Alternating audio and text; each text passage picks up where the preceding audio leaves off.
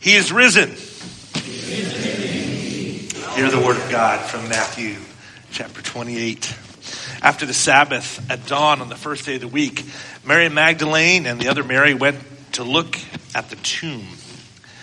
There was a violent earthquake, for an angel of the Lord came down from heaven and, going to the tomb, rolled back the stone and sat on it. His appearance was like lightning, and his clothes were white as snow. The guards were so afraid of him that they shook and became like dead men. The angel said to the woman, "Do not be afraid, for I know that you are looking for Jesus, who was crucified." Let's say this line together. He is not here, he is risen, just as he said. Come and see the place where he lay. Then go quickly and tell his disciples, he has risen from the dead and is going ahead of you into Galilee. There you will see him. Now I have told you. So the women hurried away from the tomb, afraid yet filled with joy, and ran to tell his disciples. Suddenly Jesus met them. "Greetings," he said. They came to him, clasped his feet, and worshipped him. Then Jesus said to them, "Do not be afraid. Go and tell my brothers to go to Galilee. There they will see me." God always blesses the reading of God's holy word. Holy Spirit, come now. Lead us again this Easter morning. Fill us with your Holy Spirit. Guide, bless, keep, nourish, draw us to you, Lord. Risen Christ, King of Kings, awesome God. Speak, move. These words of mine may not be my words, but they may be your words. That the words of my mouth and meditations of all of our hearts would be pure and acceptable in your sight, O Lord, our risen one and our Redeemer. Amen. Amen. Can you hear the roar? I was walking around early this morning having some prayer time with God, and I heard that roar over there. I love living next to a paint field and working next to paint field. You can hear the roar. And there's one very particular roar that I've come to recognize, and it's the roar of the Dream Lifter. It has a sound all its own. When that thing goes, it has a thunderous roar. Thing about the Dream Lifter is, and you can see it in the models I have in my office of the different airplanes, they're the 1 to 200 scale, so they all are the same scale.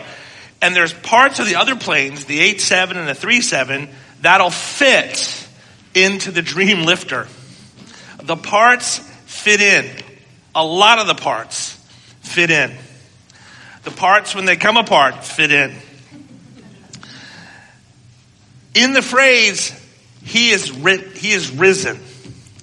He is risen. All the parts of life, anything life can throw at you and me, can fit into that phrase. He is risen. All the parts, the ups, downs, the middles, whatever breaks apart, whatever needs to be fixed, whatever falls apart, even death itself is held in that phrase, he is risen. It holds it all. It's a good test for your worldview too. Whatever any of you believe, what we believe in our faith, when people you know and they're seeking and trying to find their way, and God bless, and we respect all religions and can learn from all religions and a lot of perspectives that we may disagree as Christians. We hold respect. But there is only one who's risen. And in that declaration, he is risen, all of life's parts are held. It's a good test for any worldview to say, how does it hold everything? Especially when things fall apart like they do. Can your worldview hold that? What does your worldview do when everything falls apart? He is risen, lifts it all. When Mary Magdalene, who was delivered from 7 demons, and the other Mary, who was likely the mother of James, one of the disciples, hear from God's angel at dawn at the tomb, the headline, he who was crucified has risen just as he said, well, everything changes at that point. Christ's victory over death for us is the ultimate declaration that he rules. And his rescue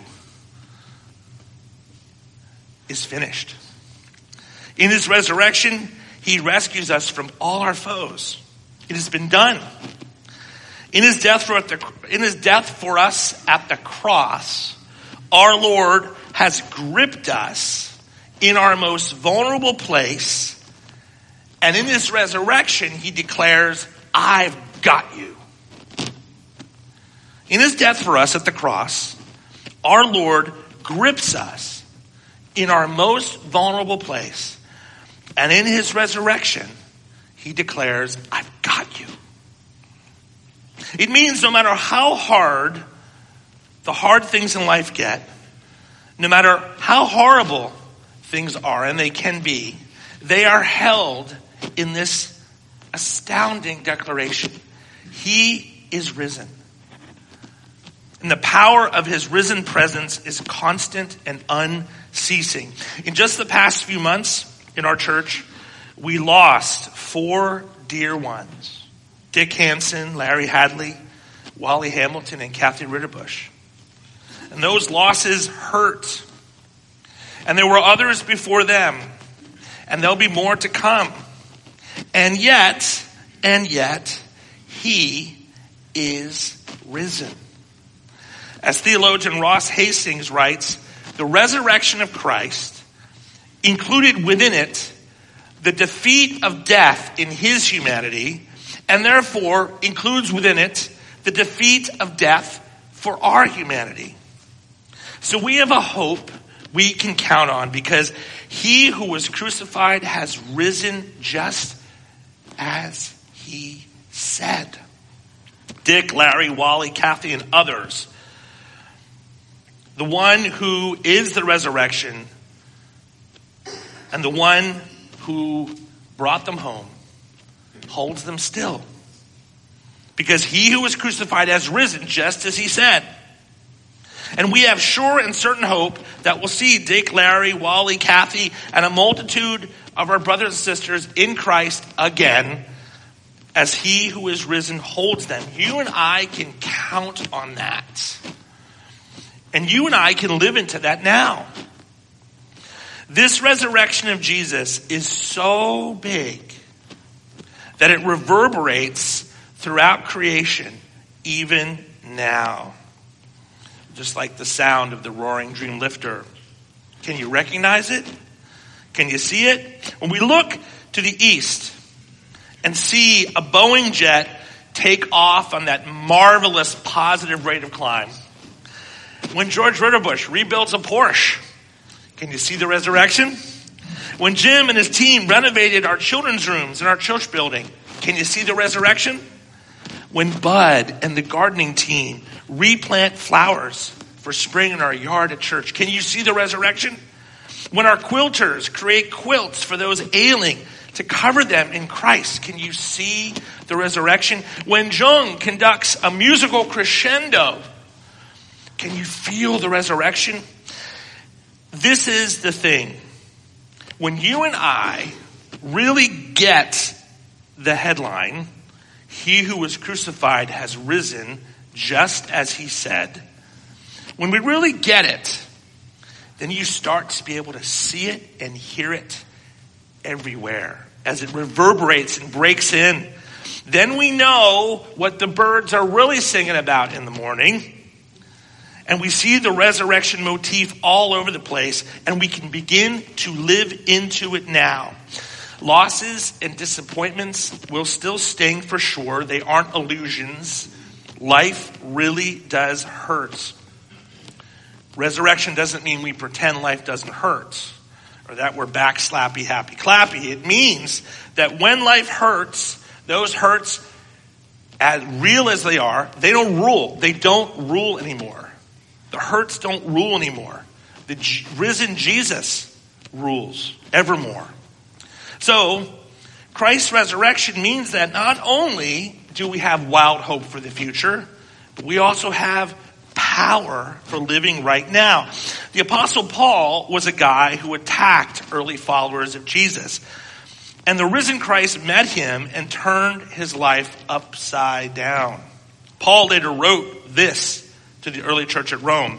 If the Spirit of him who raised Christ Jesus from the dead dwells in you, he who raised Christ Jesus from the dead will also give life to your mortal bodies through his Spirit who dwells in you. St. Paul's language means that resurrection applies not just when we die, it applies now. By the Holy Spirit, we have the resurrection Spirit of Christ in us now. This is why Paul can declare to the early church in Corinth, another church, if anyone is in Christ, there is a new creation.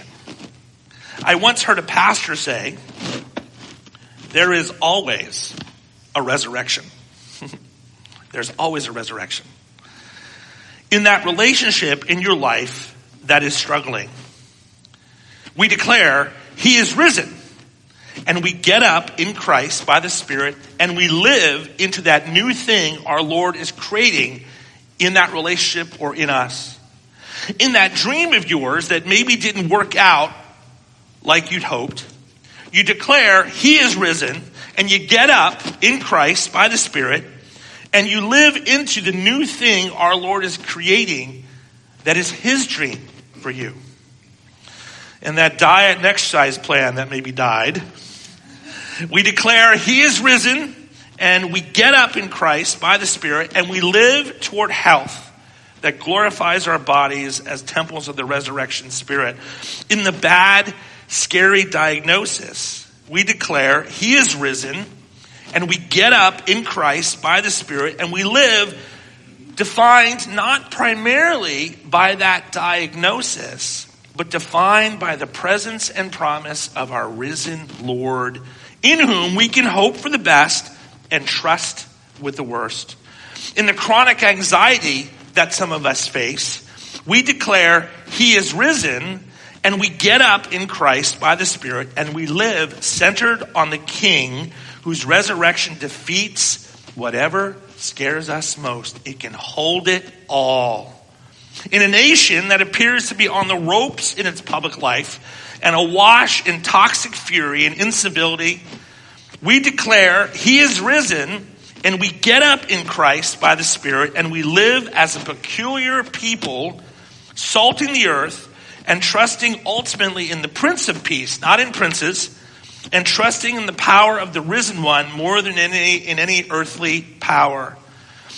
His risenness is so huge that it extends his reign backward from his future kingship of his coming kingdom and into the now, our now. And just as he sent messengers to help the Marys see then, he will send messengers to help us see now. That is what church is. We are God's messengers, God's angels, and maybe we even encounter literal angels to describe resurrection to each other. We will be embraced by the risen Christ in the deaths we all face, but we will also be embraced every day, every morning with resurrection mercy anew. But that embrace isn't just for you and for me.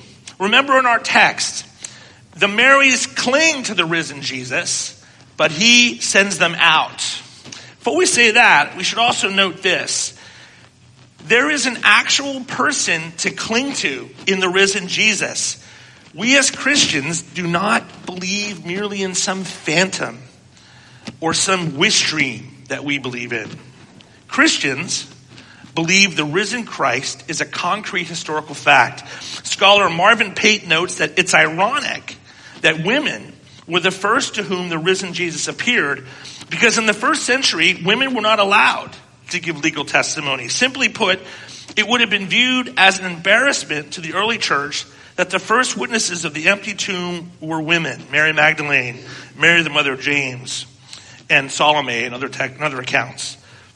But, and here's the point, this very fact serves to prove the historicity of the empty tomb. Because if the church had simply conjured up the story, they surely would have had men, the disciples in particular, as the first witnesses of the empty tomb.